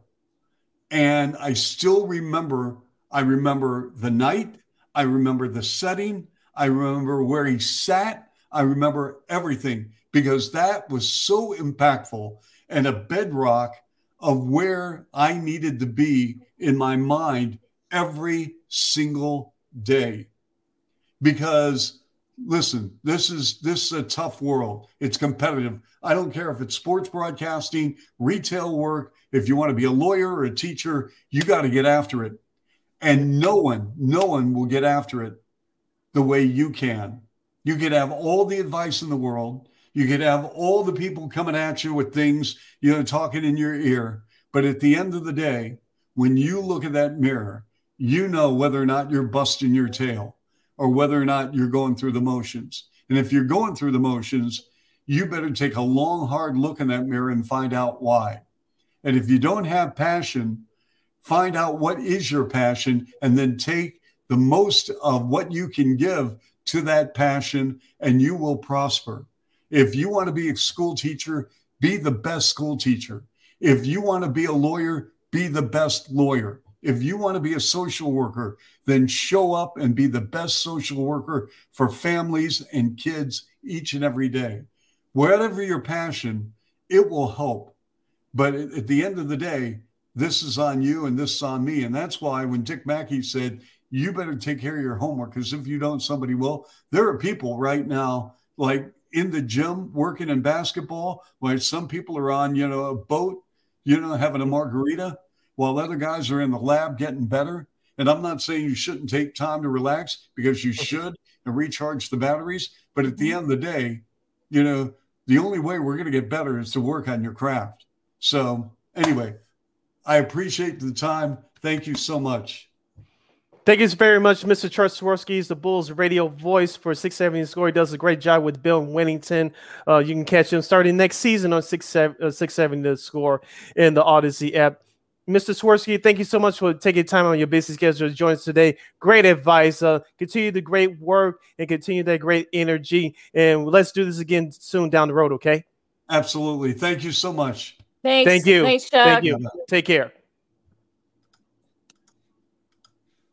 And that was Chuck Swirsky. He's one of Let's those give him a round folks- of applause, Lakina. Yeah, I mean, we got to do it. We got to do it. Yeah, I mean, he's one of those guys. You could listen to him all day. I mean, he can, Yes. Great stories, great moments, just amazing. So we're gonna do this kind of like a rapid fire, guys. You only got a few minutes left to listen to Second City Sports on Sports Zone Chicago. Lakina McGee, Cindy Brown, and our girl KXRB's Christine Manica joining us. For the rest of the show. So I guess we'll do hockey first. I know Christine's not a big fan of hockey, but we'll do it like real quick. The Avs are back in the Stanley Cup for the first time since 2001. Now they're going to be waiting a little bit for their opponent. Either I can't talk for some reason. Either Tampa Bay or the Rangers. Tampa has now got the 3-2 lead. Real quick, Sid, what are your thoughts on who do you think will be get that second spot in the Stanley Cup final? My pick of the Rangers are in trouble. This doesn't make any sense. They won the first 2 games down in Tampa. And, of course, Tampa Bay has won the last 3 games. Don't fight Steven Stamkos at it, and then you might just give Tampa Bay an extra edge for tomorrow night. Okay. Rangers, come on. First of all, you got to come out, set the tone early, score the first couple of goals of the game, unlike Edmonton in their last 2 games before they lost to Colorado. New York, they just got to be aggressive. You can't just have a lead and sit back or think you just do something stupid to come back. That's not their game. They've been getting some very good goaltending. We talked about it through all the playoffs, Lakina. But for the Rangers, you got to put the pucks in back of the net. You set the tone. You set the tone early. That's what they need to do tomorrow night in Game 6 to keep their season alive. Yeah, the Lightning have won 3 straight after falling behind 2-0 in the Eastern after falling 2-0. So it's crazy. They're now 1 away from overcoming that deficit in the best of 7 series for the second time in franchise history. You go all the way back to 0-3, I should say, in the Caps. So yeah, well, we should see what happens tomorrow because they better, the Rangers better get it together, try to jump on them early. Of course, the experience is what's kind of propelling the Lightning so far. So they might reach out for that tomorrow. Real quick before we move on, Lakina, one quick hockey note. I saw this this morning. The NHL's Western Conference Finals that aired on TNT between Colorado and Edmonton, the highest rated Western Conference Finals series since 2015. We all know who played in that series. Yes. And, oh my God, right? I mean, the Blackhawks in Anaheim. That's of course that series went 7 games on their way to their 3rd Stanley Cup of that decade. I still remember Game 2 like it was yesterday. The Andrew Shaw soccer goal, which was the soccer kick. Darn it didn't count either. Darn. Yeah, I know. Side note with the Rangers, though, Jimmy Fallon was having fun last night. He was enjoying a hot dog or 2, so can't all be that bad, right? Right, and it's been 12 years since the first one they won. The anniversary of Game 6 against the Flyers was yesterday. Yeah, I watched it yesterday. Jesus. God. Do you remember where you were, Christine Lakina? When the Hawks won their first cup. Yeah, I was sitting at home and I was like, I had the computer in the background, so I was wondering, okay, are they going to do it? Are they going to do it? And when Kane put the puck in the nets, I was like, wait, like everyone else was like, what happened? And then he started celebrating, and Sharpie was there, and I think Burr was out there too, and Shaw was there too. Everyone started celebrating. We were like, huh? And then like, oh, okay, we guys guess. And Doc Emmerich, love him. He still to this day says that he regrets not being able to kind of call that right because. Again, nobody knew where the puck was, and I don't think they found the puck yet either. I don't think they found it either. What about you, Christine? Where were you? I'm about to flip my computer screen over to my mom because she's the one just telling me all this. I'm like, I got it. But I was a 2010 graduating grade school, believe it or not. And she thinks I went to the parade, but I didn't go to the parade. My dad went to the parade. He was there for all the parades. He got me a shirt from the parade, but I have not been to any of the 3 parades, unfortunately, during that time. Great story. So yeah, the 12-year anniversary of the Blackhawks was yesterday. Of course, yours truly was at work, and then I caught the game on the radio on the way home. And then, thank goodness, back then, Lakina, you know this as well as I do. It had to be I transferred to the DVD on the DVD disc later. But remember VCRs? Yes. So I had to record it. So I said, let me record it a little bit over just in case it goes to the overtime. Thank goodness I did. Yeah. What was that, Christine? Then rewind the tape. Yeah. Yes, right. Yeah, and pause when the commercials came on. You're a very smart young lady. But I recorded the game. Of course, I made those DVDs to everybody that liked hockey. It's like, oh, sick, could get you the game. I was making them like nobody's business. But yeah, I caught all the time when I got home and listened to the game on the radio. It was a very awesome moment. Of course, I don't know if I told you guys this story. I'll make it quick. I know we're running up against it, but during that year, early in the playoffs, they had that first round series against Nashville, which they almost lost. Yes. Yours truly was there for Game 5 of that Nashville series, Saturday afternoon, April 24th, Section 327, Row 5, C5. Of course, we all know what happened. Kane tied the game late, and then, of course, Mario Hossa had to command that dumb penalty at the end of regulation. Yeah. 10 seconds later, in overtime, coming out that penalty box, boom, hit the game winner, and the place went nuts. That's the best hockey game I've ever went to, period. Well, yeah, watching it at home, I remember when that happened, literally like just seconds out of Hossa, came out of that penalty box. He scored that game winner to send the Hawks advancing. So yeah, just great. I know some would say it kind of slight a little bit with all this other that's gone on off the ice, but still, look, you have the memories. So let's just cherish these because it might be a while before we'll have those. Again. So let's cherish those memories. Now, HBO is going to air a short doc this fall on about former Knicks cold hero Jeremy Lin. 38 at the Garden. This is according to our buddies at All Pro Announced. They just made this announcement a couple of days ago.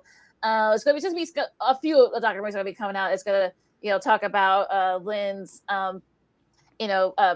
sort of, reach, to the stars, that great season that he had. And, just season during the 2011-2012 season and, his story on how he was crashing at his sister's couch. Now he became this cold figure, but kind of, have fallen off a little bit, and we'll see what he's doing now. So this should be a pretty cool doc. That's going to air on HBO sometime in the fall. Although nothing official, the date hasn't been officially announced yet, but they are going to show it in the fall. Just a plethora of, talking about his career at Long Beach State and injury and such and everything else. So, country as they usually do on HBO. Yeah, we're looking forward to that documentary. Of course, remember that 2012 season was a short 66-game lockout season. Of course, the Knicks suffered injuries throughout that early part of that season with Amari Stoudemire and Carmelo Anthony. And Jeremy Lin was not only a story in New York, he was his whole story in the NBA because no one of his caliber did what he did. The reason why he got all that attention because he was on the biggest stage in the biggest market in the country and actually got helped to get the Knicks back into the playoffs, in which they did. Of course, they lost to the eventual champion Heat in that first round series. But it was a great story for about a month and a half there, of course. When Amari Stoudemire and Carmelo Anthony came back, the Knicks fell back into reality. Yeah. What else? Like Asian Americans too, of course. This past month, Asian Pacific Islander Heritage Month. I know he's been making the rounds and doing interviews. So we'll see how this goes. But yeah, it should be a good one. 38 at the Garden. That'll air sometime in the fall. Nothing announced. The date has not been announced yet, but I'm sure probably by September or October. Yeah. All right, Christine. Anything else that's on your mind, Chuck Swirsky, or anything else before we disperse? Anything else that's on my mind? Oh, good gosh. I don't think I'm good. Well, we want to give a shout out to the Oklahoma women's softball team. They win their sixth national title and their second overall. They beat their rival Texas, basically just hammering them. They were dominant. They were the number 1 overall seed in the Women's College World Series. And, just in dominating fashion. I think they only had like 5 losses, I think, this season, if I'm not mistaken, which is probably one of the all-time greats. Just a great accomplishment and such. And, also you got the men's baseball. They're doing super regionals right now, so just a great springtime. And also too, let's see here. Let me see if I can. There was some news that came out of it involving college football early this morning. Cincinnati, Houston, BYU, and I think there was another team. I forgot. I gotta look that up right quick. Oh, and UCF are going to be joining the Big 12 starting next summer. Okay. Interesting. Yeah. As the world turns in college sports. Yeah. Conference turns, I guess. So, yeah. So interesting. Also, too, Jack Del Rio got fined $100,000 for the comments he made about. We won't really go too deep into it, but the Ron Rivera, the Crusaders head coach, just made the announcement on Twitter. They just announced it on their feed. I think that's about it. I'm trying to see if there's anything that we did not get to. That's about. Like I said, Tiger's now a billionaire. Joining MJ and LeBron. So even despite him not playing much, he still commands with all the businesses he's got. The wins and the tours and such. So just an amazing accomplishment. Yeah, Tiger's going to be fine, with all the merchandise, and I'm sure he's going to do speaking engagements. His price tags will go up that much more. Oh, yeah, absolutely. So real quick, what are your predictions for tonight's game? Christine, I'll start with you in NBA Finals. Celtics, after their performance on Wednesday on their home court, I expect nothing less tonight from them. I got GSW. I told you, Lakina, there is going to be a split, and Boston is nothing as we know as of this broadcast that's going to change my mind. So I'm going with GSW. I'm going. Yeah, I'm with you, Sid. I just think, look, this thing's going to go 7. I've got Warriors in 7. I just don't see. It's going to be a 2-1-1 after this, so it's not 2-3-2 like it's been in recent years. So it'll be interesting to see what happens tonight. But look, everybody's got to step up. Draymond, everybody has to step up. So we'll see what happens there. Now, with that said, you can follow me at Keenan McGee on the Twitter and at Keenan_McGee on the IG. You can follow yours truly, Sydney Brown, on the Twitter and the IG at SidKid80. Once again, at SidKid80. That's SIDKID80. Once again, that's SIDKID80. You can get that Sports Zone Chicago app wherever you get your apps. Make sure you follow Sports Zone Chicago on all social media outlets. That's Facebook, Twitter, Instagram, and YouTube. Make sure you subscribe to our podcast at War or Anchor. We're available on all podcast platforms, including the iHeartRadio app. And make sure you follow War Media at WARR Media on Facebook, Twitter, Instagram, and YouTube. And thank you very much in advance for your support. Like, share, subscribe, and tell your friends. Christine, where can the lovely people follow you? They can follow me on Twitter at CManica_KXRB. And we'd like to thank Chuck Swirsky, the Bulls, Chicago Bulls radio voice, for joining us here today for the last half of the show. Great job, Mrs. Swirsky. Keep up the great work. We'll definitely have you back on again in the near future. Also, too, shout out to Jocelyn Alo. That's the name I was looking up for. Of course, Oklahoma softball grad. She goes out two-time national champion and a 2-time collegiate player of the year. So just a great accomplishment to a great career. Like I said, also you got the college baseball. They're going to super regionals. They're down to the Sweet 16, if you will. You can catch those games on the ESPN Failure Networks and also the SEC Network as well. So make sure you guys check that out for all you college baseball fans. Of course, you got baseball, the NBA Finals. Of course, we'll see if Tampa can punch their ticket back to the Stanley Cup Final as well. So much. You got the Calliope too for all you golf fans. So much going on this weekend. So for Sid and Christine, I'm Lakina. If you're not gonna get vaccinated, wear your mask, wash your hands, and be good to each other. This has been Second City Sports on Sports Zone Chicago, and we'll see you Monday. Till then, go Sox. Holla!